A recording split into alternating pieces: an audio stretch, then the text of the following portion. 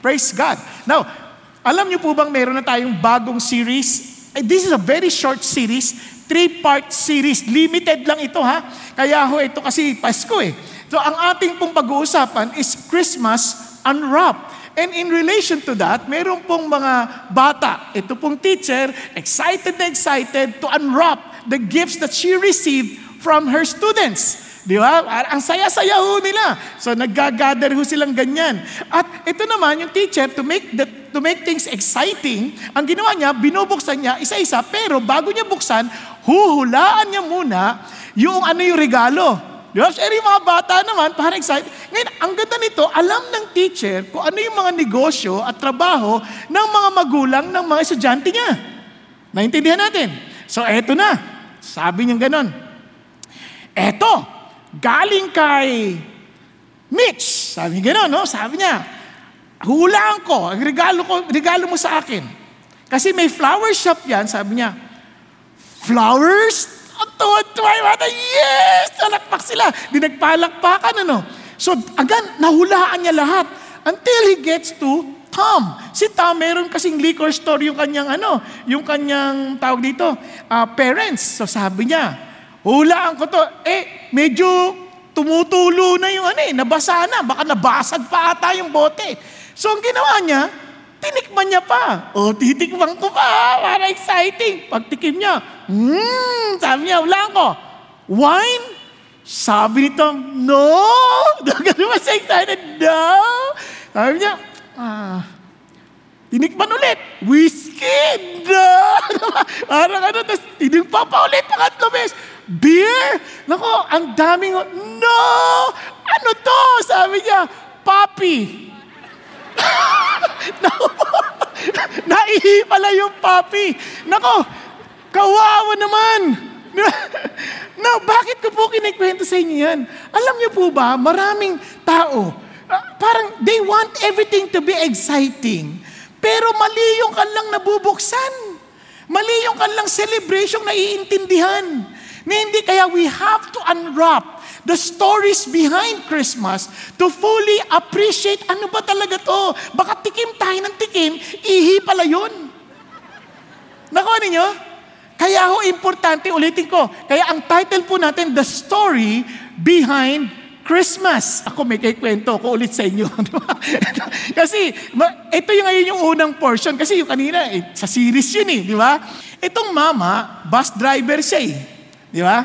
Ngayon, may sumakay na ali. Sa likod niya, nako, nang bait-bait, binibigyan siya ng mani. Pagtikim niya, sabi niya, ang sarap nitong mani. This is the best peanut I ever tasted in my life. Talaga, itong pinakamasarap na mani na tikman ko. Sabi niya, bakit ka bumibili ng mani tapos binibigay mo sa akin? Sabi niya, hindi talaga ako mahilig sa mani. Ayoko ng mani Sabi niya, kaya binibigay niya, ba't ko binibigay sa akin? Kasi gusto ko lang yung tsokolate.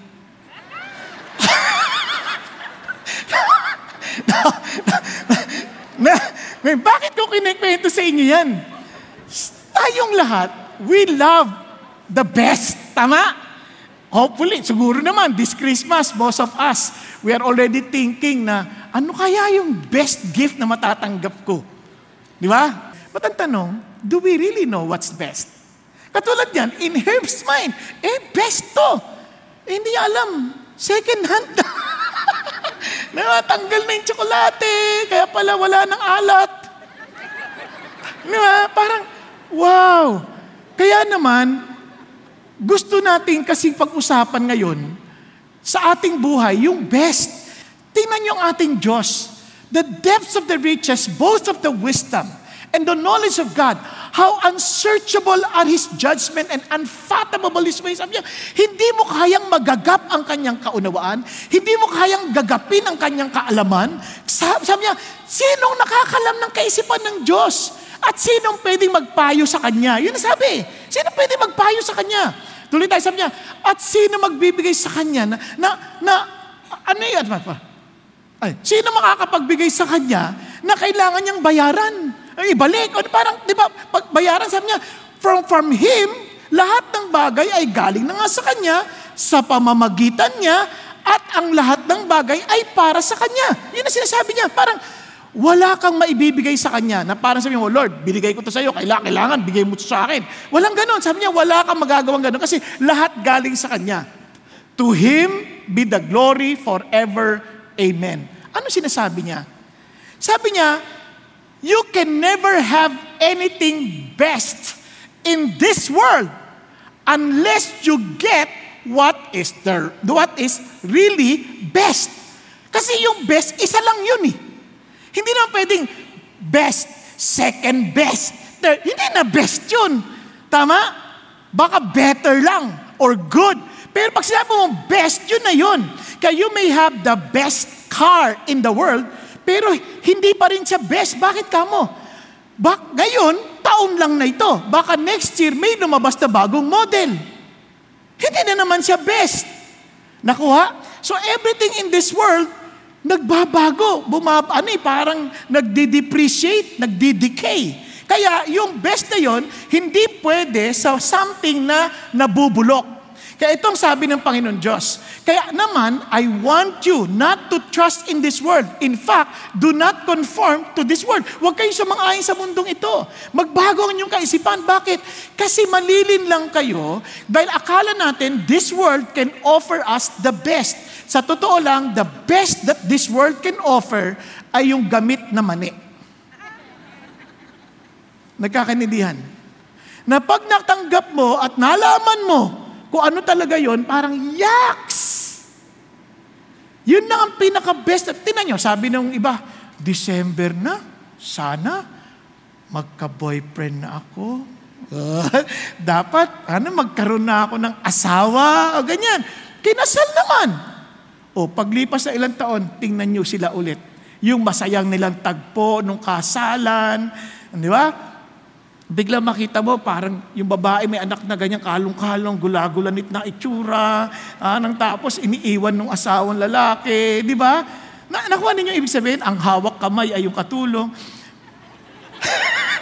Di ba? Sama tingnan, parang ano yan pa yung best. Laki-laki ng ginastos sa kasal, tapos yun lang mangyayari. Nakuha natin? Ang sakit nun, parang, tapos iba pa, ang daming anak, ang daming buhat, tapos parang yung mata, nagkaroon na ng bag sa mata, na hindi na nakakatulog eh. Tanong niyo yung mga nag-asawa, mula na nagkaanak sila, hindi na sila nakatulog ng matino. Meron ba ditong ganyan? Pakita sa kamay. Ayaw pa magsi-amin. Aminin niyo na. Nakita ko na yun eh. Yan ang katotohanan sa buhay. Mga lalaki, noon ang kisig-kisig niyan, ako na. Ganyan. Nung lagi nang tinatanong, pambayad ng tuition, pambayad ng gatas, ako na naman. Yan. Hindi mo talaga matatagpuan yung best dito. Kasi yung best lumilipas. Kaya sabi nun, huwag ka magpalin lang doon, relax ka lang. Hindi masamang mag-asawa kung yun ang paraan ng Diyos para lalo mo magamit yung best na tatanggap mo sa Kanya. Hindi masama yun. Pero ang masama, kapag akala mo yun yung best. Nako? Kaya huwag ka magpasabi ng Bible. Sa totoo lang, lahat ng nabigay sa atin, perfect gift yan from above eh. Kaya paano tayo matitiyak na yun yung atin? Yan ang ating pag-uusapan. Kaya ang ating title, Christmas Unwrapped, listen, experience God's best like Mary and Joseph. Siyempre, ang kwento ng Pasko nagsisimula kay Mary at kay Joseph. Nagkakanindihan tayo. Pag tinignan mo, parang ang cute-cute nila sa Belen. Pero pag nalaman natin ano yung kwento behind that, medyo doon natin maintindihan, wow, hindi to biro. The expression of regret that will remind us of what we won't get if we miss out on God's best. Nagkakaintindihan tayo. So para hindi natin ma-miss at hindi tayo dapat ganyan dapat ang tono para ma-inspire natin. Paano? Realize God's grace, respond in faith and obedience, rejoice in God and His Word. So, tandaan nyo, parang masaya tayo. Para best na. Realize God's grace, respond in faith and obedience, rejoice in God and His Word. So, anong message natin ulit? Experience God's best like Mary and Joseph. So, yan po ay napakagandang bagay na maalala ho natin. Now, simulan po natin sa Lucas. Si Lucas po, ito po ay isang historian na doktor. No? Doktor siya, historian pa. So nagsiyasat siya para malaman at i-report niya kay Theophilus ang totoong mga pangyayari. Okay po? So sa unang pangyayari, sabi niya, now in the 6th month. Yung 6th month na yon, kung babasahin niyo yung mga earlier verses, tumutukoy yon doon sa 6 months na si Elizabeth na buntis. Okay? Now on this 6th month, the angel Gabriel. Now, si angel Gabriel, matagal na natin siyang narinig. Kumbaga sa Daniel pa. Kasi si Gabriel ay isang katangi-tanging anghel na nagre-report sa Diyos para at taga-mensahero ng Panginoon para magbigay ng mensahe katulad ng ginawa niya kay Daniel. Now, hindi na natin pupuntahin yung passages na yun. Basahin na lang natin. I believe, binabasa naman ninyo yung Bible, di ba? And alam ko, marami sa inyo, tinapos nyo na nga, nabasa nyo na ng buo, di ba? Ang sabi niya rito, parang ito si Gabriel. Now, to a city in Galilee called Nazareth. Now, anong ginagawa ni Gabriel sa kinamumuhiang region, Galilee, dahil sa tingin nila, sa region ng Galilee, maraming mga mixed breed, kaya ayaw nila doon. At pinaka-ayaw nilang bayan, Nazareth. Meron bang magandang bagay na nanggagaling sa Nazareth? Naalala ninyo? Yung sabi ho ni Nathaniel, nandiyan pa kayo? O kunyari, alam nyo lang. Di bali, okay lang yun. Basta at least naririnig nyo ngayon, di ba? So sabi, to a virgin engaged to a man whose name was Joseph. So in other words, alam niya, itong si Mary, itong babae na to, wala pang pinangalang Mary, wala pa. Yung babaeng ito, sabing ganoon, ay engaged na kay Joseph. Ang engagement na sinasabi sa panahon nila, hindi ka pareho ng engagement sa atin. Pag doon, engaged na, para na rin silang kasal. Kaya lang, hindi sila pwedeng magtalik o magsama pa. Kasi that's the period. Yung period na yan ay test of fidelity. Doon tinetest kung kanilang katapatan. And at the same time, yun yung panahon na nagtatayo ng bahay na titirahan yung lalaki para sa kanyang pamilya. Nagkakanilan tayo. Kaya remember, kahit yung words si Jesus Christ na aalis ako to prepare a place for you. Remember? Yun ay expression ng betrothal. No, kasi tawag sa church ay bride of Christ. No, balik tayo doon. So sabi niya, si Joseph, descendants of David. Wow! Talagang maliwanag na itong si Joseph na ito ay bagamat mahirap, hindi ordinaryo ang kanyang bloodline. Galing siya sa salinlahi ni Haring David. And the virgin's name, ayan, dito palang pinangalanan. Ano pangalan? Mary.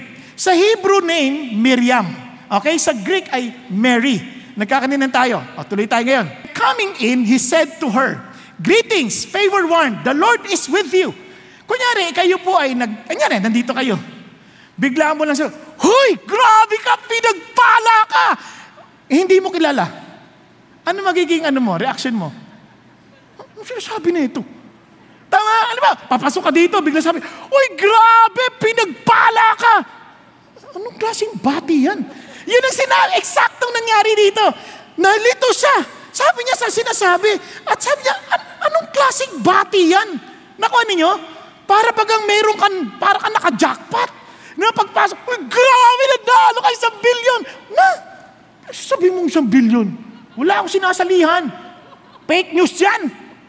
Di ba tama? Andiyan pa kayo? Now, ganyan ang nangyari. Sabi niya, teka.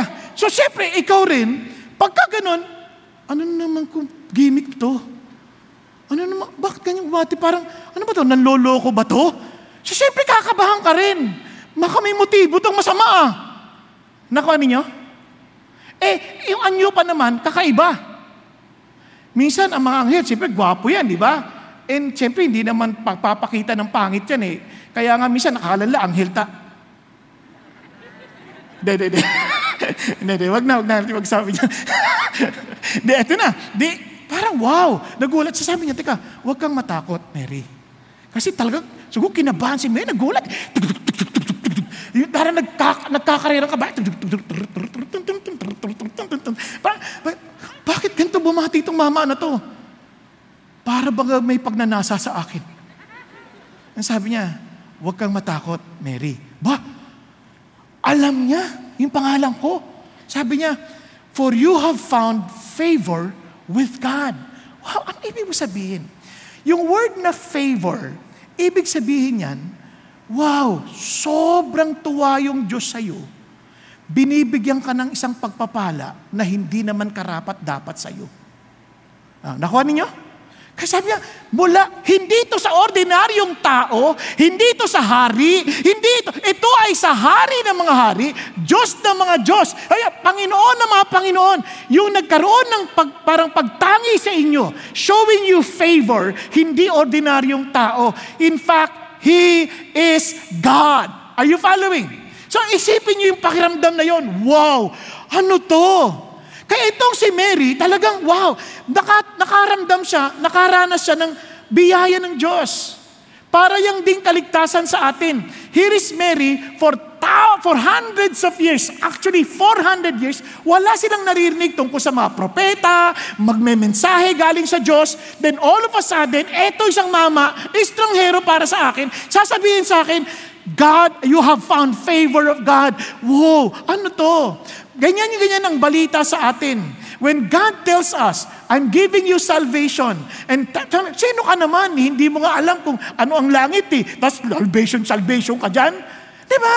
Parang, how would I know? Alam mo ba kung anong pinagdadaanan ko sa buhay? Alam mo ba kung anong klase akong tao para sabihin mo yan? Kasi yung word na yung grace na yan, or favor, from the word charis, ay same word na ginamit ni Paul dito, for by grace you've been saved through faith, and that not of yourself, it is the gift of God, not as a result of work, so that no one may boast. Pero isipin nyo, sabihin sa inyo ng Panginoon, ikaw maliligtas ka, hindi dahil sa gawa mo, kundi bigay to ng Diyos sa iyo, regalo to sa iyo ng Diyos. Maniniwala ka pa agad? Naalala ko, may sinishare na akong classmate na ganyan, sabi ko, alam mo ba na ang Panginoon ay nililigtas ka, hindi dahil sa ginawa. Ganun lang ba yun? Pwede ba yun? No. Kailangan mong pagtrabahuhan yan. Naintindihan po? Sabi niya, kayo ba bibigyan kayo ng bonus sa opisina na hindi niyo pinagtrabahuhan? Kaya kayo may bonus kasi pinagtrabahuhan niyo. Kaya walang regalo na binibigay ng libre. Naniniwala po ba kayo dun? Ha? Wala siguro kayong ninong at ninang. Bakit ko nasabi? Yung ninong, nagbigay sa sanggol, wala namang ginawa pa yung sanggol eh. Wala. Nakakita na ba kayong sanggol na parang, tapos ay, dahil sa ginawa mo yan, bibigyan lang kita regalo. Wala naman eh. Minsan, kaya lang nagkaroon ng ganong kasi may relationship, yung nanay at tatay, o kaya yung magulang, doon sa naging ninong mo. Maari kaibigan, matalik, and because of that, out of that favor, binigyan sa'yo. Wala ka pang pinapa-perform. Hindi naman kailangan, sige, kasi sa ating mundo, minsan gusto natin, sige, bibigyan kita ng regalo. Sayaw ka muna, aling-munding, close, open. Minsan ginagano natin yung mga bata, pero sa totoo lang, pag naging ikay ninong, hindi mo naman papagawa sa bata yun eh. Binigyan mo ng regalo yun, doon pa lang sa araw ng pagpa-dedication, wala pa siyang ginagawa. Nakuha po? Ganon din na sinasabi ng Panginoon Diyos. Sabi niya, itong grace na to, binigay sa'yo, hindi dahil sa'yo, kundi sa ginawa ng anak ko. Because of the relationship of God to my son, and my son wants you to receive this gift. Binibigay ko to sa iyong regalo. Nagkakaintindihan.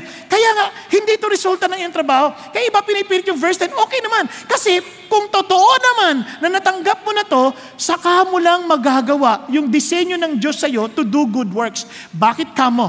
Halimbawa, si Renato, di ba, gagawa ng mabuti para sa akin. Pagkatapos yung gumawa ng mabuti, bigla sabihin, Sir, mayroon akong pakikisuyo, pwede ba? Ano yun? Pwede po ba ninyo akong ipag-drive? Ba't mo ako ginawa ng mabuti? Para maipag-drive kita. Mabuti ba yun? Hindi! Masama ang motibo mo! Di ba? Ganun ang ginawa ng mga lalaki. Sabi sa babae, para sa'yo. Ay, yung babae mo, tuwang-tuwa. Feeling niya, mabuti yun. Hindi mabuti yun. Gusto kanyang makuha. Kapalit yun. Meron siyang masamang motibo. Nagkakaintindihan tayo? Kaya ito pong bagay na to, parang sinasabi ng Lord, kaya nga, kailangan maligtas ka muna para magawa mo yung verse 10. Ligtas ka na muna. Kaya ka ngayon gagawa ng mabuti dahil ligtas ka na. Are you following? Hindi siya yung gagawa ka para maligtas. Kasi nga, grace yun. Kaya itong grace na to, ginamit pa ulit ni Paul sa Titus. Ito sabi niya, for the grace of God has appeared, bringing what? Salvation to all men. What have you noticed? The grace of God has appeared. Nagpakita yung biyaya ng Diyos. Aba, para bagang tao pala to. Nakuha ninyo? Sabi niya, at nagdala ng kaligtasan sa lahat ng tao. At tinuturuan tayo na tanggihan ang ungodliness at mga makamundong pagdanasa at mabuhay ng may kabuluhan, sabi niya, katuwiran at makadiyos sa kasalukuyang panahon. Sa totoo lang, hindi ho madali sa panahon natin ngayon. Hindi madali. Nung panahon nila Mary, anong challenge sila? Pag nalamang buntis sila, pwede silang papatayin. Death penalty yun. Dito, malamang hindi ka pa virgin, kakahiya ka. Ay parang, virgin ka pa. Ay, ano ka pa? Pangit mo siguro. Minsan ganun pa, baligtad yung mundo natin. Parang, kailangan, hindi, bago ng panahon natin ngayon, kailangan sama-sama na. Pero kaya, ingat ako sa aking mga anak. Kasi mga anak ko, hindi sila dapat gumaya sa paraan ng mundong ito. Nakuha ninyo? Ang hirap atang sumunod sa katwiran ng Diyos in this present age kung wala yung grace ng Diyos. Nagkakaintindihan, no? Kaya nga, nakakatuwa. Kunyari, mga anak ko, kung hindi sa grace ng Diyos, kung hindi dahil kay Jesus na nag-appear, nako, hindi na magpapaalam yung pag may manliligaw. Di ba? Iba nga magulang, di alam anak nilang mayroon liligaw eh. Sa akin, sa biyaya ng Diyos, nagpaalam pa yung lalaki kung manliligaw. Tapos magpaalam pa yung anak ko kung sasagutin. Sabi, ano ba tanong? Sabi ko naman, sasagutin ko na po ba? Sabi niya, ano ba tanong niya? Wala pa naman. Wala pa lang tanong eh. Wala ka sasagutin. Kapag walang tanong, nakuha ninyo? Pero nakakatuwa yun, only by the grace of God. Kung wala si Jesus, pakialam nila. Kasi si Jesus ang nagsabi, honor your parents. Are you following? Mga anak ko papaalam, yayayain daw ng mga kaibigan, maggigimik. Minsan sasapit, pupunta po ba kami? Ano bang gusto nyo? Ayaw din namin. Wag na lang. Ayaw nyo pala eh. Bakit? Kasi wala namang pag-aakselang kami ng oras eh. Only by the grace of God. Kaya ito yung sinasabi ng Diyos, the grace ng Diyos. Can you imagine? Kasi sabi niya, Panginoon, the grace of God. Sabi niya, talagang, wow! At kaya sabi rin ni Paul, by the grace of God, I am what I am. Importante yun sa atin. Bakit? Because that is exactly the best thing that we can ever have in life. What is grace? Well, sabi ng Lord, hindi yan mabibigay sa iyo. Hindi mo yung mararanasan until you admit that until you become humble toward one another, because God is opposed to the proud, but He gives grace to the humble. Bakit kamo? Tayong lahat, alam nating mayabang tayo. How would you know na mayabang tayo? Ang sentro sa buhay natin, sarili natin. Ano yung masarap sa atin, ano yung ma-pleasurable sa atin, ano yung masaya sa atin. Lagi tayong nakatingin kung anong sasabihin ng tao sa atin. Lagi tayong conscious sa ating sarili. Yan ay palatandaan ng pagiging makasalanan. Kaya kayo, pupunta kayo sa mall, lalakad lang kayong ganyan. Galing lang kayo sa CR, nagsalamin na kayo. Paglakad, may salamin na naman sa pader. Tapos lakad na naman. Mamaya, gano'n na naman. Tapos lakad na naman. Mamaya, gano'n na naman. Parang lahat ng katawan gumagalaw eh.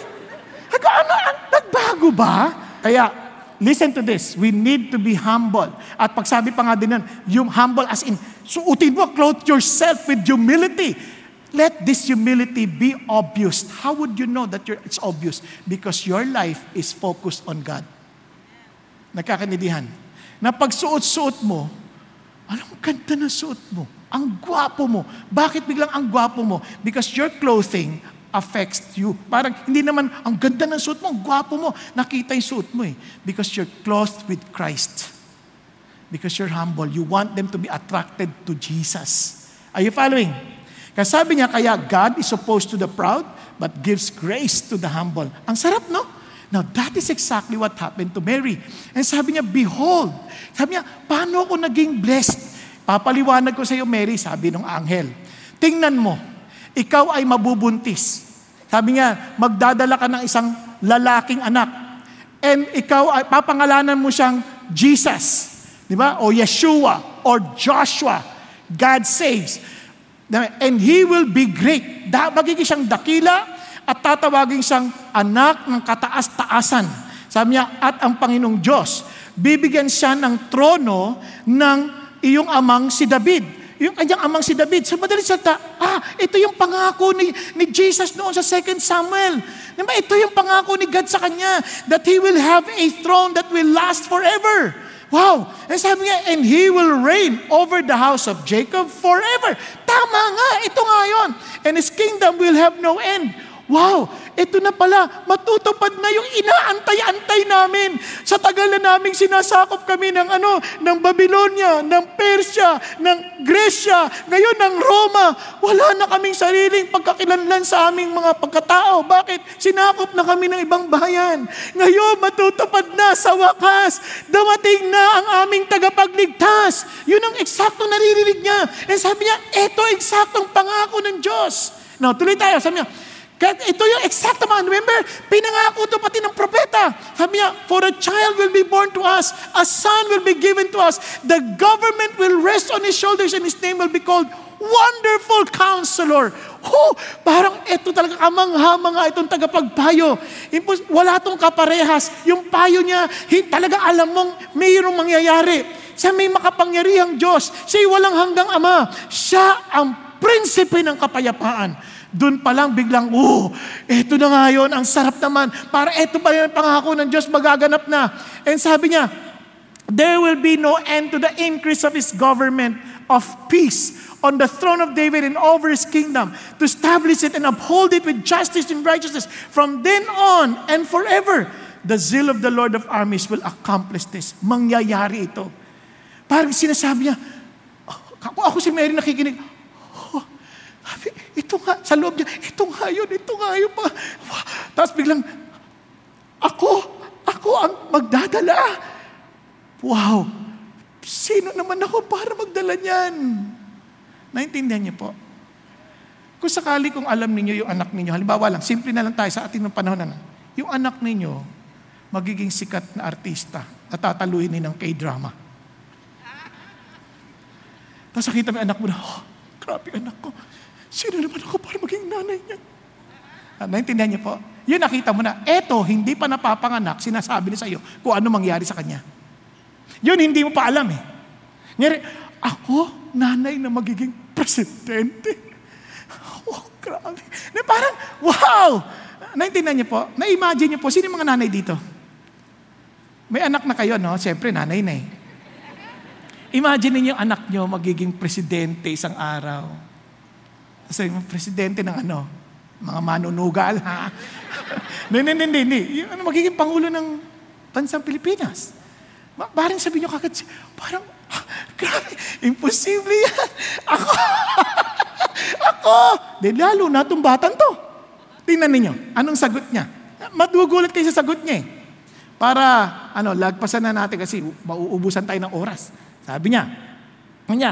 Sabi ni Maria kay Angel, sa Anghel pala, kay Angel, sa Anghel. Paano yan mangyayari? Virgin pa ako. Alam niyo yung literal na pagkasabi yan, hindi pa ako nakipagtalik kahit kaninong lalaki. Imposible yun. Paano mangyayari yun? Kayo ba, nakarinig na kayo ng nabuntis na walang ama? Tinakbuhan ng ama. Pwede. Di ba? Yung one night stand na nangyari, pwede, pero imposible. Hindi ako nakipagtalik sa kanino mang lalaki. Yun ang sinasabi niya eh. Parang, paano mangyayari yun? Kahit si Maria, alam niya ang science, ha? Alam niya na imposibleng mabuntis ang isang tao na walang bibigay na binhi mula sa lalaki. Nagkakaintindihan tayo. So, sabi niya ganoon, teka, papaliwanag sa'yo ano mangyayari. Sabi ng anghel, sinasabi ko sa'yo, yung banal na espiritu paparoon sa'yo at ang kapangyarihan ng pinakamataas, kataas-taasan. Nako, matatabunan ka. Parang will overshadow you. Talaga parang masasakop ka. And for that reason, the holy child, hindi to ordinary child, holy child shall be called the Son of God. anak siya ng Diyos. Hindi to biro. Wow! Grabe to! Now, tuloy tayo. Sabi niya, and behold, at tingnan mo, even your relative Elizabeth. Sabi, kasi siyempre, parang imposible naman ata yan. Hindi. Kilala mo yung pinsan mo, si Elizabeth. Sabi niya, buntis na. Matanda na yon. Ilang taon na po nga yung si Elizabeth? Ay, oo nga. 60 na yun 60! Nabuntis! Sabi, kayo ba maniniwala pa kayo pag sinabi yun? Hindi na. Iba nga sa inyo, 50 pa lang. Ano ka ba? Menopause na ako. Ayan, hindi na ako. Buti sana kung menopause lang. Sabi niya, he was called barren. Sabi niya, baog. Ang tawag na nga sa kanya, baog Parang wow. And now in her 6 months, wala niyo kanina, 6 months, 6 na buwan na siya ngayon. Dahil walang imposible sa Diyos. Alam niyo, sa totoo lang, kahit sa panahon natin nga nakita ko yung kapangyarihan ng Diyos. Meron tayong kapatid, lagi nagkikwento sa akin, Pastor, pinagpe-pray ko yung anak ko kasi matagal na sila, walang anak. Sige, pero nangako si God, mabubuntis daw siya. Sabi niya, talaga? Sabi niya, praise God. Sige, pinag-pray namin. Alam niyo ba, pagkasabi niya yun, paano mangyayaring mabubuntis? Nagkahiwalay yung mag-asawa. Nagkahiwalay. Almost 1 year, 2 years. Parang, wow, ang tagal na lang magkahiwalay. But I prayed na magkakabalikan sila. And true enough, nagkabalikan at nabuntis yung babae. Grabe. At nung naganak, nalaman nila na merong palang parang humaharang kung bakit hindi mabubuntis. Hindi ko alam yung term parang mayoma ba yan or something doon sa loob na parang mapipigilan. But God, in His ways, nothing is impossible. Nagkakaninlan tayo? Kaya amazing si God. Ito nga yung dapat yung picture niyan Hindi ko na napakita sa inyo kasi ang tagal Diba? Parang wow, amazing si God. Now look at this. Nothing is impossible. And Mary said, tingnan ninyo, sabi niya, hindi niya lubos maintindihan. Yes, walang imposible sa Diyos. Pero sabi niya, hindi ko naman sigurado. Totoo kaya sinasabi to. Si Elizabeth, hindi naman kami nakikita. Lahi-lahi ng bahay nun. Di ba? Ang sabi niya, pero hindi pa rin, kahit hindi ko naintindihan, sige na. Dahil lingkod naman ako ng Diyos I'm a bond slave of the Lord. Ano sabi niya? Sabi tayo, minsan hindi natin naintindihan yung instruction ng Lord. But simply because we understand that we are His servants. We are His slaves. Sige, Lord, gawin mo na yung gusto mo. Gawin niyo na po yung gusto niyo. At dahil doon, the angel departed from her. He understood it was only by the grace of God. That he has to receive it by faith, in obedience. Nagkakaintindihan. Tuloy tayo. Tingnan niyo po yung sumunod na pangyayari. Ito, nakakatuwa po yung sumunod na pangyayari. Now, let's read. Now at this time, Mary arose and went in a hurry to the hill country to a city of Judah. Bakit siya pupunta ron? Sabi niya, Galilee, to Judah, ang layo niyan. Ang sabi niya, and entered the house of Zacharias and greeted Elizabeth.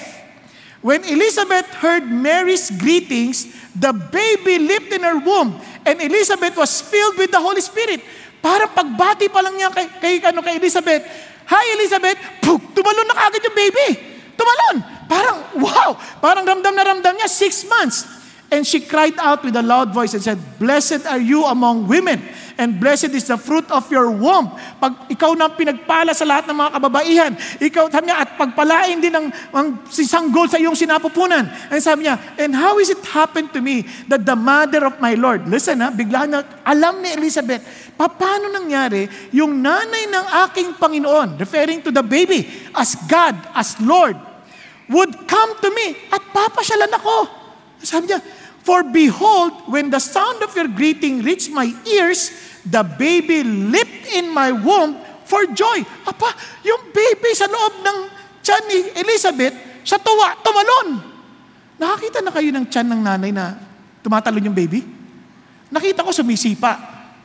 Hinahawakan ko pa nga yung paa ng mga anak ko noon sa tiyan ng naasawa ko Eto, lumundag. Siguro napataas pa si Elizabeth. Sa tuwa Sabi niya gano'n. And blessed is he who believed that there would be a fulfillment of what had been spoken to her by the Lord. Napansin niyo ba yan? Sabi niya, at pinagpala ang mga nananampalataya sa mga pangakong sinabi ng kanyang Panginoon. Sabi niya, yung nasa tiyan mo, Panginoon. Yung nangako sa iyo, Panginoon. Nakikita niyo po ba? Yung Trinity dito pa lang nangyayari na at may Holy Spirit. Hello? Andyan pa kayo? Now, tingnan niyo po ito. Ito na po yung isang bagay na, wow, this is lagpas na sa ating sarili. And look at the response. Yung kanyang pagsunod ng niya, sabi gano'n, and my soul exalts the Lord. Yung word na exalts, sa ibang translation, magnify. My soul magnify the Lord. Naintindihan niyo yung word na magnify, di ba? Pinalalaki. Ibig sabihin, when he saw God, parang when she saw God, parang sabi niya, wow, Lord, be magnified. Lagpas na kayo sa sitwasyon ko. Minsan sa totoo lang, itong Pasko, mas malaking sitwasyon natin kaysa sa Diyos eh. Kaya tawag dyan, Magnificat, kasi yun yung Latin word na magnify. Okay? Kumanta na si Mary. Itong amazing sana, mapapakanta ka talaga sa Diyos. Pakanta si Mary, sabi niya, my soul exalts the Lord. Panginoon, napakalaki mo. Mas malaki ka na ngayon sa sitwasyon ko. Yung iniisip kong imposible, iniisip ko malabo yan, imposible. Totoo nga, buntis nga yung pinsan ko. Yung kaninang bahala na kayo, gawin nyo na yung gusto ninyo. Ngayon, yes, totoo ka nga. Nakita niyo yung diferensya na pangyayari. Nung una parang sige na, bahala na kayo. Pero nung nandun na yung puso niya ng pagsunod, bigla na siya nagpupuri sa Panginoon Diyos. Sabi niya, ito yun, impossible for anyone who understands the salvation of God given to us by grace, na hindi ka magpapasalamat, nagpupuri, yes, oh God, be exalted, you are higher and bigger than my situation and my world. Minsan, imposible yan, hindi ako malabo yan, yayariin ako ng mga kaibigan ko, lagot ako, sabihin na, ano ka ba, paborn ng bogi naging ka rin? Ano ka ba, pa-Bible ka pa, nakakaya ka, hindi ka ba nag-iisip? Science days na, postmodern era na, ano ka ba? Scientific na lahat ngayon. Hindi ka ba nag-iisip? But now, Lord, wala na. Science cannot answer this. Science does not have any answer to this. Let you be exalted. Alam niyo, sa maraming mga problema natin, minsan may mga problema tayong pinagdadaanan. Solve tayo na solve. Pag sinabi sa atin, mag-pray. Pray na naman, puro pray. Pwede ba? Mag-isip naman tayo. Hindi ka ba sinabi sa'yo, hindi ka mag-isip eh. Mag-pray ka, bibigyan ka ng Diyos ng kaisipan. Nagkakanilihan? Siguro hindi niyo pa narinig yung kwento nung unang-una akong pumunta sa Chicago. First time ko sa Chicago. Sabi ng Lord, punta ka sa Chicago. Lord, wala akong pera. Tinanggal na ako sa ministry nun. Wala pa ako sa CCF. Huwag niyo nang tanongin, paano ka ba natanggal? Chismis na yan. Dito na muna tayo sa kwento natin, wala tayo sapat na oras. Kapag mayroon tayong mga oras yan, magkwentuhan tayo, magchismisan tayo. Punta ka sa Chicago. Lord, wala po akong titirahan sa Chicago. Wala po akong kakilala sa Chicago. At wala akong sapat na pera kundi itong credit card na to. At ayoko pong gamitin dahil wala akong mambayad. Naintindihan natin? Gisingin mo tabi mo. Sayang to. Minsan ko lang nagkikwento. Pagpunta ko ng Chicago sa O'Hare Airport, nakaupo akong ganyan. Lord, dito na lang po ako matutulog. Kung a-attend ako ng conference, doon na lang po ako sasakay. Bahala na po kung paano yung susunod kong gagawin. Nakaupo ako ngayon. Biglang may tumatawag, international. Ibig sabihin, local calls, international roaming. Napakamahal nun. Ayoko sumagot. No. Tapos tumawag ulit. Kailangan ko na sagutin. Baka emergency. Sinagot ko, hello? Pastor, laki ng problema ko, Pastor. Pwede po ba ninyo akong counselan? Ano po may tutulong ko sa inyo? Sabi niya, kasi yung anak ko eh. Saan po ba anak niyo? Nasa Chicago. Sabi ko, paano po matutulong? Andito po ako ngayon sa Chicago. Nasaan ka? Nasa airport po. Sige, tatawagin ang anak ko. Saan ka pa titira? Dito po sa airport. Tatawagan ko anak ko para kunin ka niya. At pinatuloy niya ako sa bahay nila at nagkausap kayo ng anak. Karoon naman ng makakaayusan. Hinatid niya ako ngayon. At first time ko nakita ko sila Pastor Peter doon sa conference. At nung makita ko sila, sabi ni Pastor Peter, saan pa ka na sa amin? Dito ka na tumira sa hostel kung saan kami. Okay po. Di kala ko libre. Basta, pero sabi naman niya, doon na. Sige, doon na. Sama. Araw-araw, umiiyak ako sa panalangin kasi yung instruction napakalinaw pero napakakakaba. Nang uwian na, sabi gano'n, Magbayad na tayo ng hostel room. Pero ako, tiis ganda, ganyan lang. Para wala lang, sabi ganun. Pero hindi, wag siya. Iba siya, wag natin siya singilin. Pero hindi ako nagsalita, ganun lang. Thank you. Para siyempre, walang dapat. Tapos eto na, sabi nung host namin, ay ano pala, tumawag na ako ng limousine para ihatid ka sa airport bukas. Ba't naman limousine? Wala pang Grab noon, wala pa, sana taxi man lang. Ba't naman limousine? Di ba? Mahal ang limousine. Kayo na magbayad, naku Panginoon Diyos, talaga magagamit ko na itong credit card na ito. Parang ganyan, di ba? Eto na talaga. Sabi ng Lord, ano ka ba? Hindi yung C na yan. Ang kailangan mo si Christ. Okay? Opo. Di umaga, nandiyan na yung limousine. Again, sakay. Biglang may nagsabi, Brad, pwede ako makasabay sa'yo sa airport? Ay, sige sabay na ho kayo kasi sayang naman, di ba? Biglang nandun ako sa airport, mauna siyang bababa, sabi niya, Pastor, pwede po bang ako na lang magbayad? Apa? Sobra naman to! Nakasabay na siya pa magbabayad! Sige!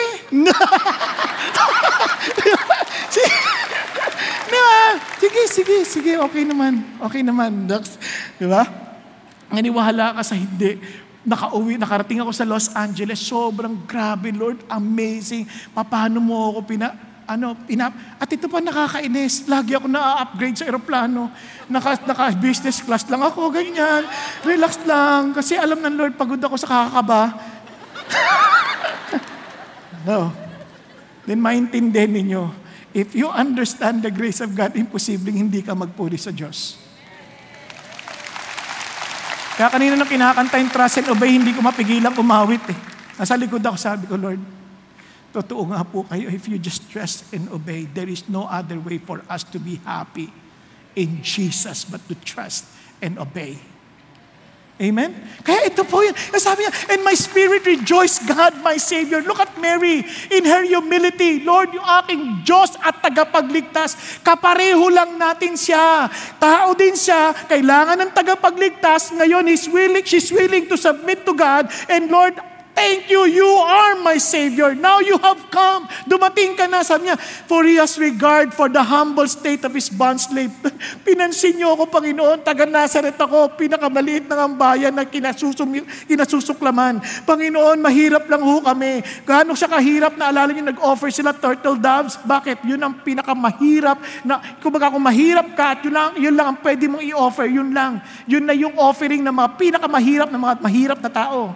Naintindihan niyo po? And they were so poor. And sabi niya, and yet you recognized me. And sabi niya, you behold from this time on all generation will count me blessed. At ngayon, Lord, sasabihin ng mga tao, blessed na blessed ka talaga. Can you imagine? Sino ka naman para pansinin ng tao? Hindi ka papansinin ng mundo. Baka nga, iwanan ka pa ng boyfriend mong si Joseph pag nalaman niyang buntis ka. Pero Lord, tatawagin ako na blessed. Naku, pag nalaman ng tao ng mga panahon ko na ako'y buntis, baka batuhin nila akong mamatay. And yet, people will know. Pero mo, sinasabi niya, will happen pa lang. Will count me blessed. Pero as if nangyayari na. Kasi ganun na yung kanyang pagtitiwala.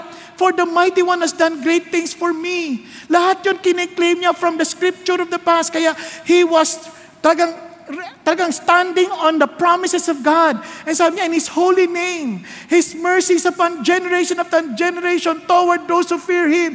He has done mighty deeds with His arm. Hallelujah! He has scattered those who were proud in the thoughts of their hearts. Lahat ng mga mayayabang na ayaw magpasakop sa Diyos, kakalat yan. They will regret that someday. Sinasabi niya dito, they will be brought to judgment. At sabi niya, kaya wow, doon pa lang, amazing. At sabi niya, while Jesus was saying this, sorry. Makikita niyo ito, no?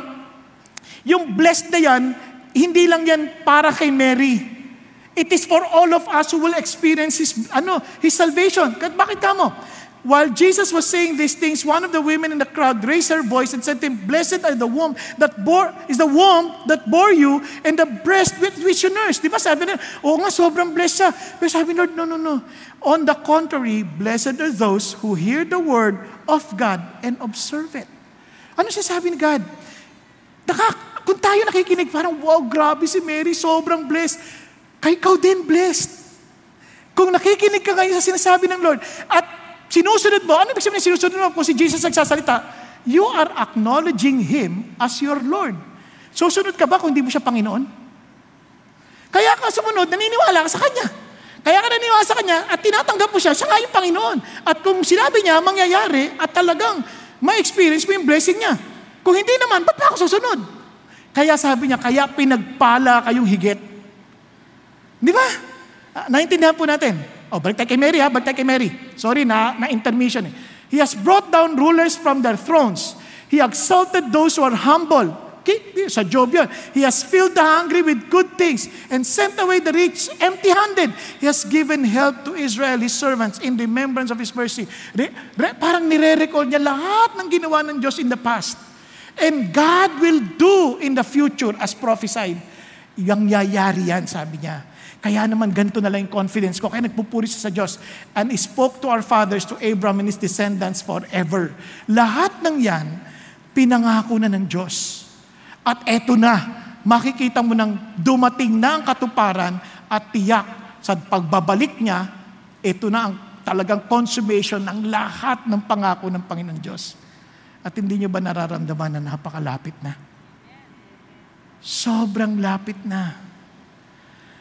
Nakikita mo na yung preparasyon ng Antikristo. Kaya makikita mo yan, kasabi ng Lord, itong amazing.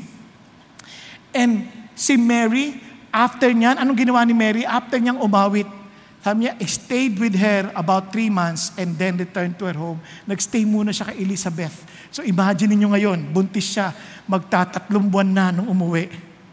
Hindi pa masyadong halata kasi first baby. Tama po? Hindi na halata yan. Minsan, akala mo parang ako lang eh.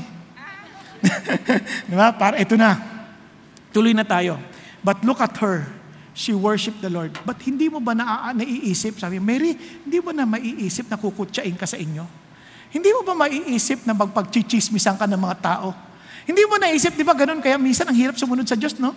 Ang hirap sumunod at magtiwala sa salita ng Diyos. Kasi pagtatawanan ka eh. Kasi kahit ako noon, nasasabi parang, ano ka, baliw ka ba? Babiyahe ka doon, wala ka naman kakilala roon, wala ka naman titirahan doon. Ano ka ba? Siraulo ka ba talaga? Saka kukuha ng pera mo doon, saka titira doon na magtitienti ka, no? Hindi. Ba't ako magtitienti? Ang ganda-ganda ng Pilipinas. Nakuha ninyo? Sabi ko, maraming pangutya. Ano ka ba? Accountant ka? Magpapastor ka? Baliw ka ba? Sayang naman. Meron ka ng trabaho. Ba't ka magpapastor? Naintindihan nyo? Ano ka magpa-Bible ka? Mag-attend ka ng Bible study? Ano ka ba? Pagtatawanan ka ng mga friends mo. Kung totoong friends yan, ba't ka pagtatawanan? Dapat re-respetuhin ka nila sa iyong pananampalataya. Tama? Kung totoong friends yan, pag pinatawanan ka, hindi ang friends. Nakuha ninyo? Kaya, sasabihin, baka magalit ang boyfriend mo. Totoo nga. Dahil ito na ang nangyaring sumunod. Turururu. Ayan. Tingnan natin ang mga kagaganapan. Tingnan natin sa bahagi naman ni Joseph. Now the birth of Jesus Christ was as follows. When his mother Mary had been betrothed to Joseph. Nakita niyo yung word na betrothed? Yung engaged, yung betrothed, ganun din yon. Okay? Na parang kasal na sila, pero hindi sila pwedeng magsama. Okay? Tuloy tayo. Before they came together, kasi magkahiwalay sila eh. Mga 6 months to 1 year yan. We was found to be with child by the Holy Spirit. Eto, mga lalaki. Halimbawa, nagkwentuhan na kayo na sinabihan ka na ni Mary. Pinasulatan ka, Joseph, naku, excited ako sabihin sa iyo. Pero kinakabahan ako at the same time. Ano yun? Joseph, binuntis ako ni Lord. Kung kayo, anong kalapas na ka na pinagsasabi mo, Mary? Ano ka ba? May tama ka ba? Ano ka ba? Nag-MJ ka ba? May humit-hit ka ba? Diba? Parang, ano sinasabi mo na buntis ka galing sa Diyos? Mary, kung katabi mo lang ako, sasapakin kita. Naintindihan sabihin? Kasi nalaman niya eh. At kung ikaw si Joseph, hindi ka talaga maniniwala. Tapos ito, bigla siyang siguro nagdadalamhati si Joseph, hindi makatulog, parang wow. And then Joseph, her husband, being a righteous man and not wanting to disgrace her, planned to send her away secretly. Ano sinasabi niya? Ito si Joseph, pinaisip, anong gagawin ko dito? Pag nireport ko to, ayon sa Deuteronomy 22, dapat batuhin to hanggang mamatay. O kaya naman sa Deuteronomy chapter 24, bigyan ko na lang siya ng certificate of divorce, iwanan ko na siya secretly. Kasi kawawa naman siya eh. Mahal ko pa rin siya, pero nasasaktan ako. Naintindihan niyo po? Naramdaman, sino nakaranas sa dito mabasag ang puso? Ako hindi ako masyadong makarelate eh. No, joke lang. Naintindihan ko dahil naranasan ko rin mabasted, no? At masakit, no? Masakit.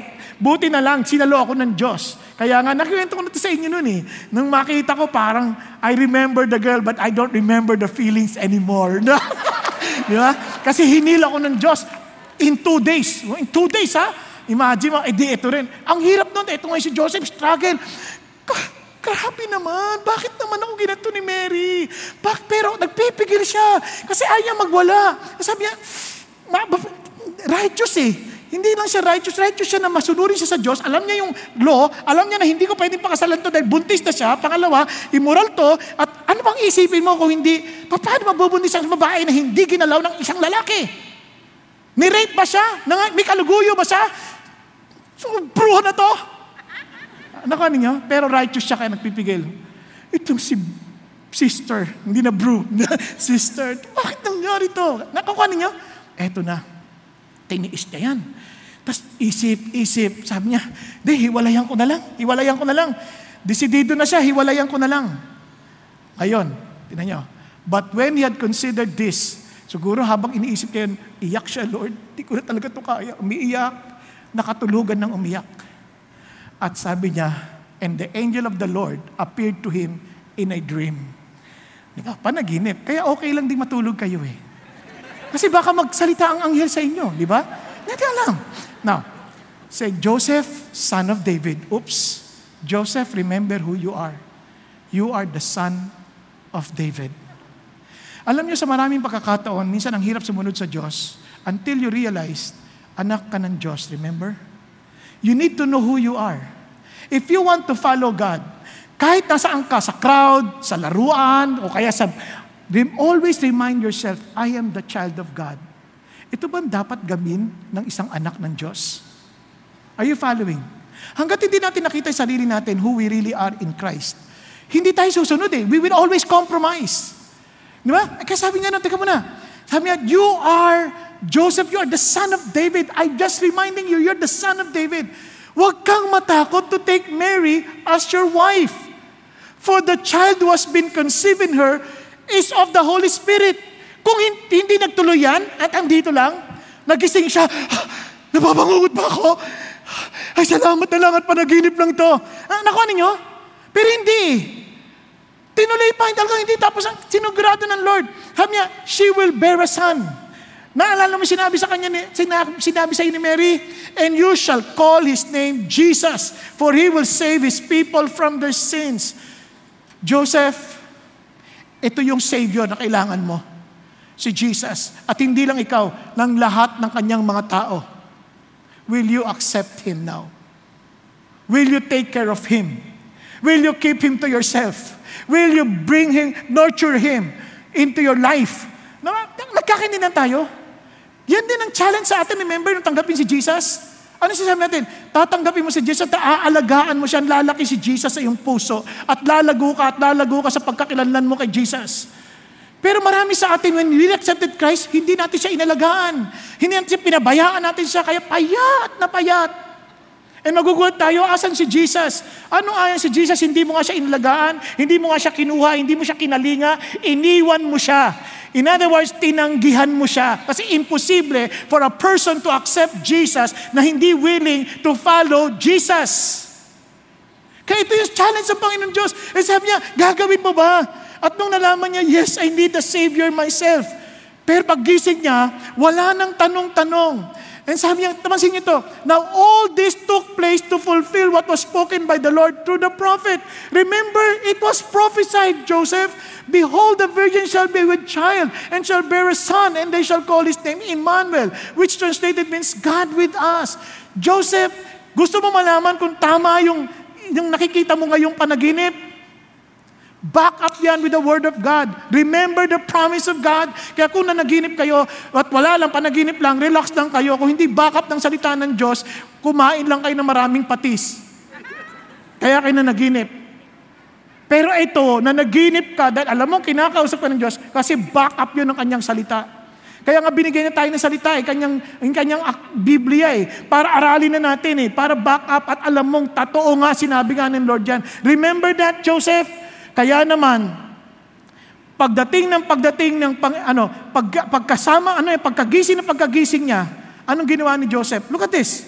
Amazing. Sabi niya, and Joseph awoke from his sleep. Wala nang tanong, ay, salamat, panaginip lang. Hindi ganon. Sabi niya, and did as the angel of the Lord commanded him, and took Mary as his wife. Sinundo niya na, kinuha niya na. Sabi niya, halika na, magsaman tayo. Sabi ganon, but kept her a virgin until she gave birth to a son, and he called his name Jesus. Ito ang pinakamas challenging. Sasama na kita, pero hindi kita gagalawin. Kasi kahit buntis yan, pag hindi nakapagtiis si Manoy, gagalawin niya yan. Hindi pwede. Kasi dala-dala niya si Jesus Aalagaan. I will keep Jesus pure. Kasi I cannot touch her. Are you following? Tayo minsan Christian pumunta pa sa biglang liko, nag-pray pa. Lord, pagpalain yung aming pagtatalik kahit hindi pa kami mag-asawa. How dare you? Naintindihan niya po? Si Jesus hindi ganun. If you want to follow Jesus, follow His words. Follow His standard. Kaya itong sabi ng Panginoon, sabi niya gano'n, but kept her virgin until she gave birth to a son. And alam niyo naman, masunurin si Joseph. Grabe. Pagkatapos dyan, and the angel appeared to Joseph in a dream and said, get up, take the child, his mother, and flee to Egypt. Parang naisip pa ni Joseph kung gaano kahirap ang kanyang pagdadaanan.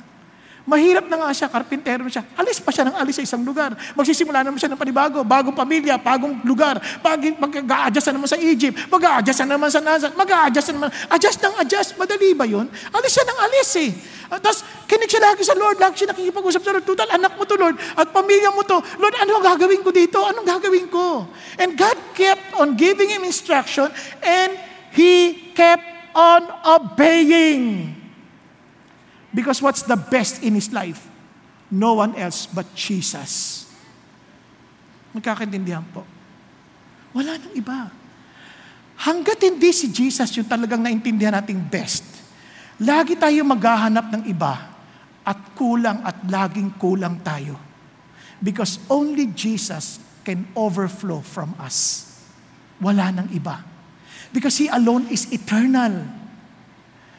Hinangad dading magkakotse. Nung magkakotse, ano nangyari? Ay, nagkagasolina pala. Ang mahal. Ay, nag-change oil pala. May maintenance pala to. Ay, pud-pud na yung gulong. Ang mahal ng gulong. Sakit na ngayon bigla ng ulo mo. Bilang ka ng bilang ng budget. Samantalang with Jesus, may kotse o wala. Lord, may kotse po, binigay nyo. Pakusulinahan nyo naman, Ay, ikaw naman anak, inaalala mo ba yan? Binigyan kita ng kotse, alam ka naman di kita bigyan ng paggasolina. Thank you, Lord. Sabi niya, Lord, ba't di mo ako binibigyan ng kotse? Ano ka ba naman? May sapatos ka na, maglakad tayong dalawa. Let's enjoy. Diba? Kasi kung si Jesus yung sapat sa atin, lakad o kotse, masaya tayo. Tama po? Kasi siya na yung sapat sa atin Di ba? More than enough. Now, look at him. Balik tayo kay Joseph. Sabi niya dito, and he kept her a virgin until she gave birth. And alam niyo ba, pagkatapos doon, saka lang naman, nagkaanak din naman si Joseph He came to his hometown, began teaching then in the synagogue, so that they were astonished and said, where did this man get this wisdom, this miraculous power? Sabi niya, is not this the carpenter's son? Sabi na dito, ito si Joseph, napaka-faithful bilang tatay. Because he was identified with his father, carpenter's son. Naintindihan po? Kung hindi po matapat yung Joseph, isipin mag-aalaga ka ng Diyos, hindi biro yan may anak ka pang iba, magkakaanak din. Kaanak siya, si James, si Joseph, si Simon, Judas, hindi si Judas Iscariot and sisters pa, may sisters pa. And not all with us. Sabi niya, nakita naman natin siya. And sabi niya, and where did this man get all these things? Saan niya nakita yung galing nito?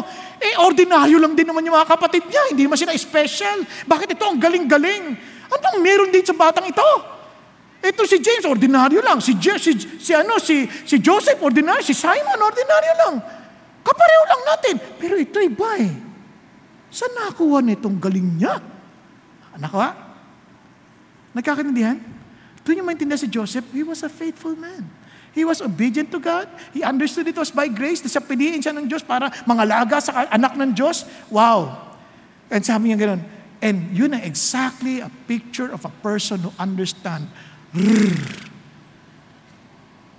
Friends, by this we know that we have come to know Him. Kung talagang nakilala natin siya, if we keep His commandments, the one who says, I have come to know Him, and does not keep His commandments, is a liar. And the truth is not in him. But whoever follows His word, in him the love of God has truly been perfected. By this we know that we are in Him. Listen to this.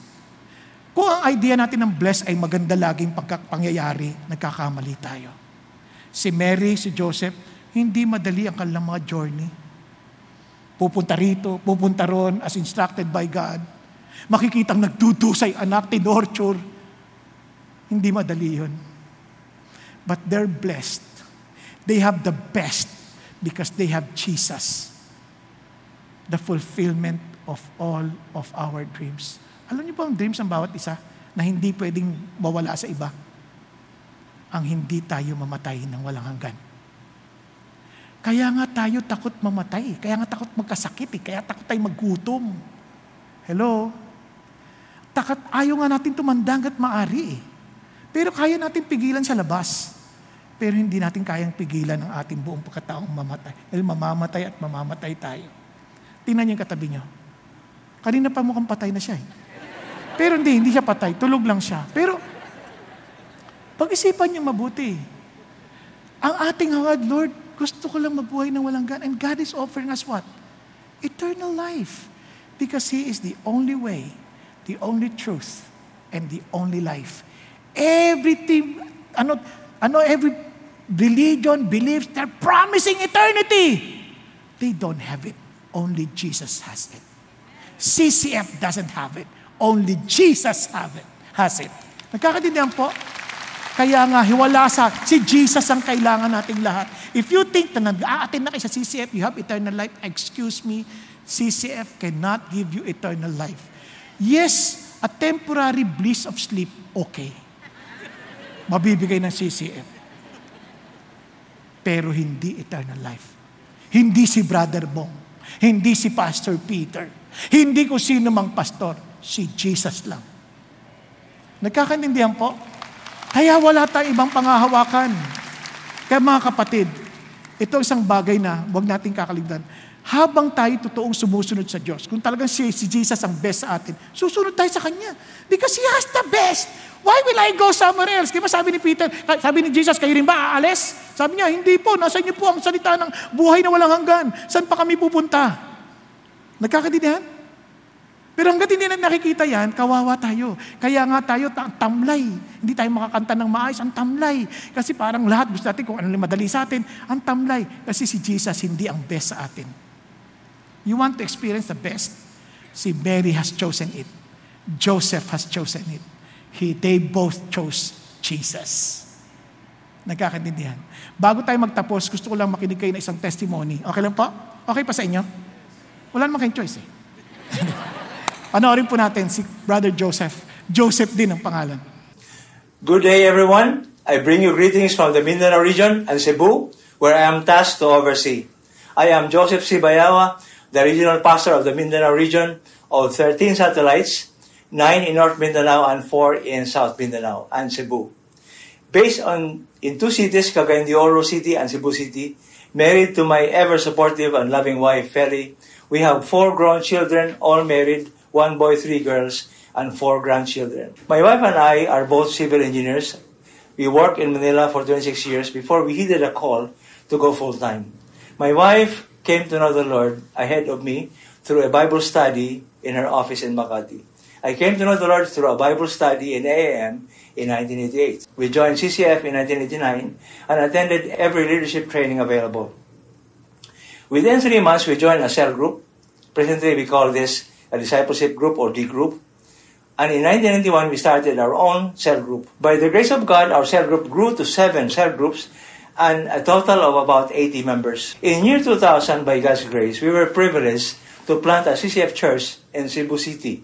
We accepted the challenge with peace and joy in our hearts. We were commissioned by our elders sometime in the first quarter of year 2000. And in May 2000, we went to Cebu, bringing along our youngest daughter, Melissa, who was to enter first year high school at the time. Our third child, Grace, voluntarily joined us in 2002 after finishing college in Manila. CCF Cebu was officially declared a satellite in October 2000. The years that followed were very exciting and extremely challenging. While we kept on planting, the results we were expecting did not materialize immediately. I struggled with the thought. I was discouraged, and in my quiet time, I had a heart-to-heart talk with God. Pouring out my heart to Him, I told Him, Lord, you trained and equipped me for this. The CCF mission, vision, and the main ministry, which is the D group, are very clear to me. Why isn't anything happening? By His grace, however, we kept on going, entrusting the rest to the Lord. I told myself, as the song says, even if no one joins me, still I will follow. And so we just kept on doing what we were trained and called to do. After manning the fort in Cebu for almost 7 years, I received a call from CCF Maine telling me that the leadership has decided to relocate us to Cagayan de Oro to help the ministry there. Early on in my Christian life, God has given me the grace to take His word seriously, so that submitting to authority was actually not a major problem.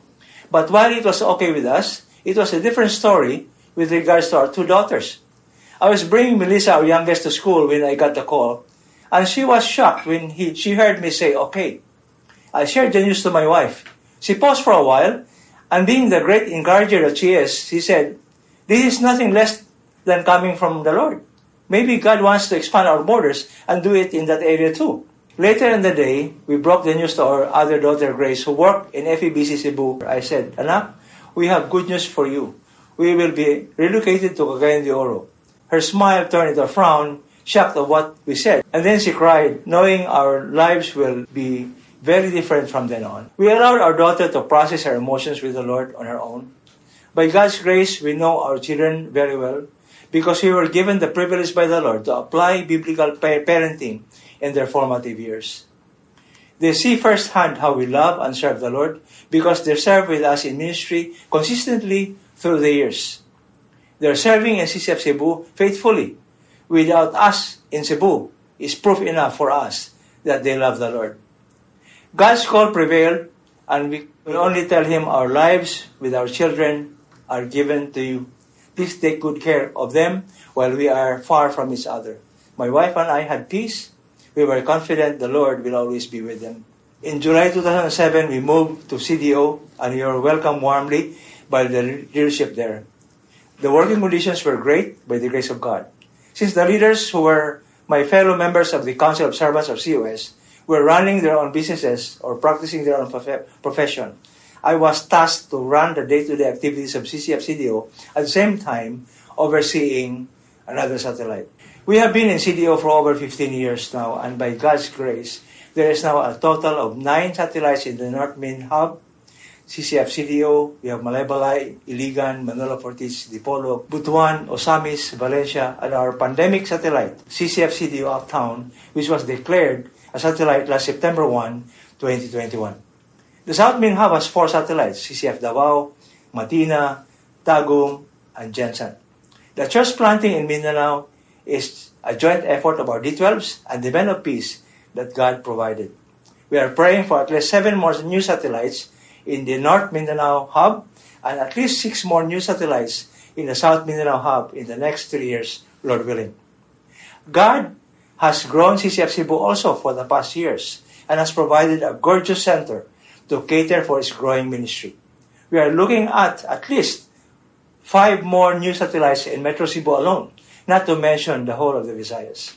As we look back to the many years that passed, that simple first step of faith, God's work through CCF had expanded its borders to many areas in Mindanao and Visayas.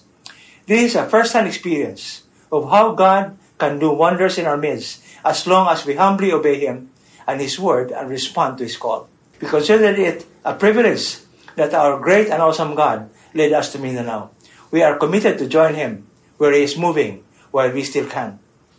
It was by God's wisdom that led our leaders to relocate us to Cagayan de Oro, or CDO.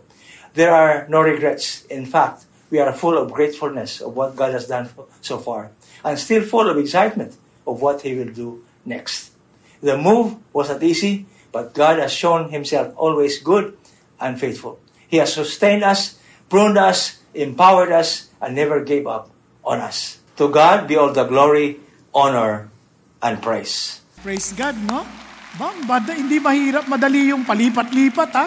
And yet, God, look at how God used them, at hindi lang yon, ang daming kaluluwang naliligtas. Amen po? Kasi bakit? They found also the best as in. Kaya willing siya to follow. Let me just read this to you. Sabi ni A.W. Tozer, it is altogether doubtful whether any man can be saved who comes to Christ for His help with no intention to obey Him. Minsan, ang dami ng mga tao sabi, hindi, ang Kristiyano, basta tinanggap ko na si Jesus, okay na. No, kung wala kang intention to obey the Lord, palagay ko hindi mo talaga siya kilala. Hindi mo siya talaga natanggap at hindi mo talaga naintindihan yung kanyang grace. Kaya nga, kung naalala nyo sa Romans, before we, naalala mo sa Romans, ano sabi sa Romans? Tingnan nyo. Now to Him is able to establish you according to my gospel, sabi ni Paul, and the preaching of Jesus Christ according to the revelation of the mystery, which has been kept secret for long ages past, but now is manifested, the very grace of God, by the scriptures of the prophets, according to the commandment of the eternal God, has been made known to all the nations. Look at the words, leading to obedience of faith. Kasi ang Christianity, it leads us to obedience of faith. Imposibleng hindi natin gugustuhin sumunod sa Panginoon. Amen po? Kaya ulitin natin. The expression of regret that will remind us of what we won't get if we missed out on God's best. Kaya, realize God's grace.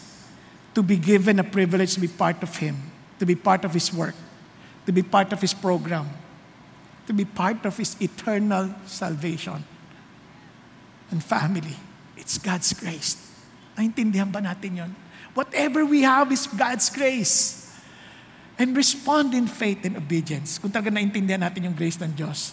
And always rejoice in God and His Word.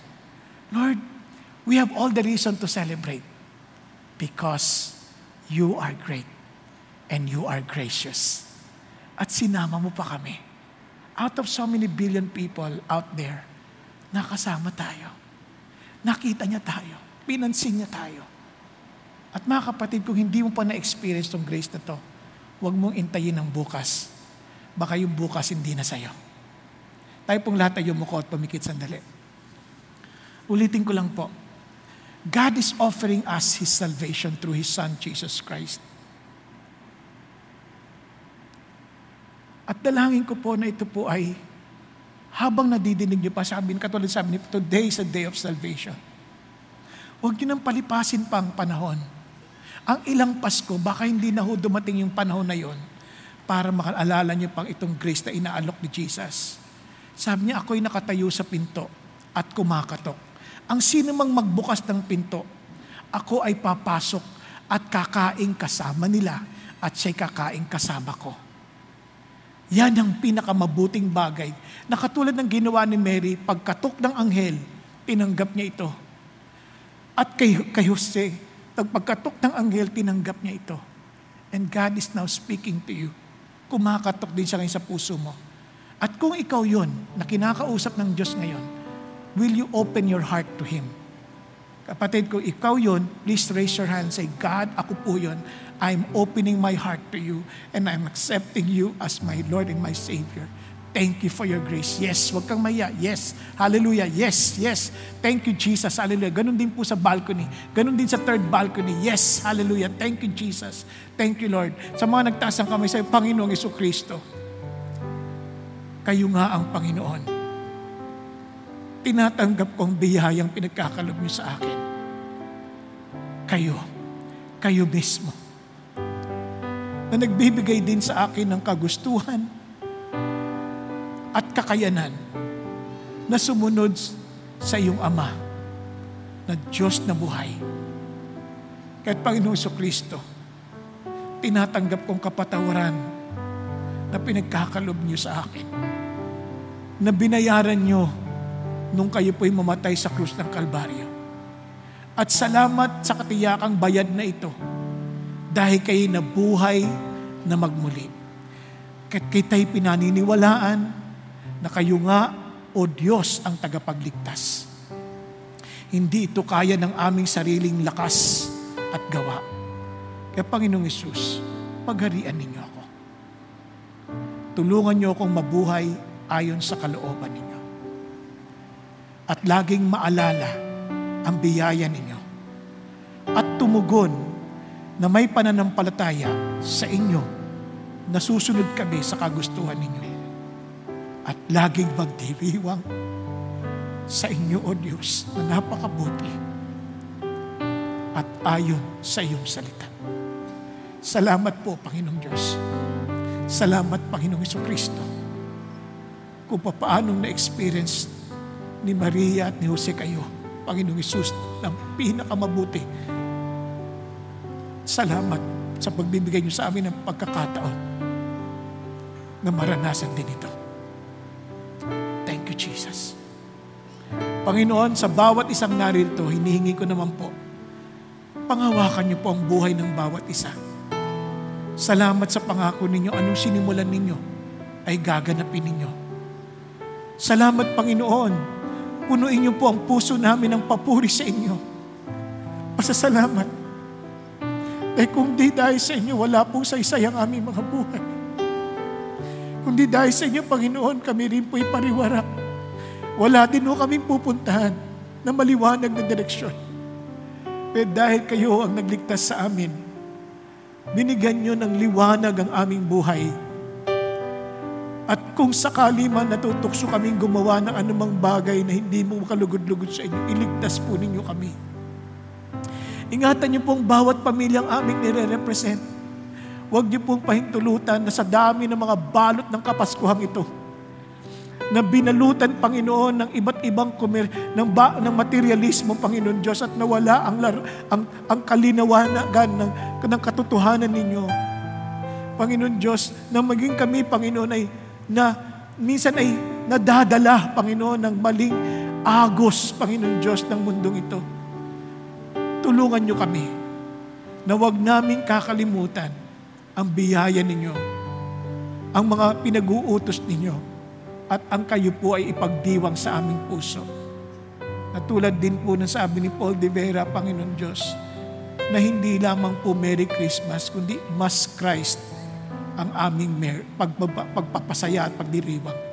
Thank you, Jesus, for your love. Thank you for your faithfulness. And may you find us all faithful to the very end. In Jesus' mighty name we pray. Amen, amen, and amen. God bless.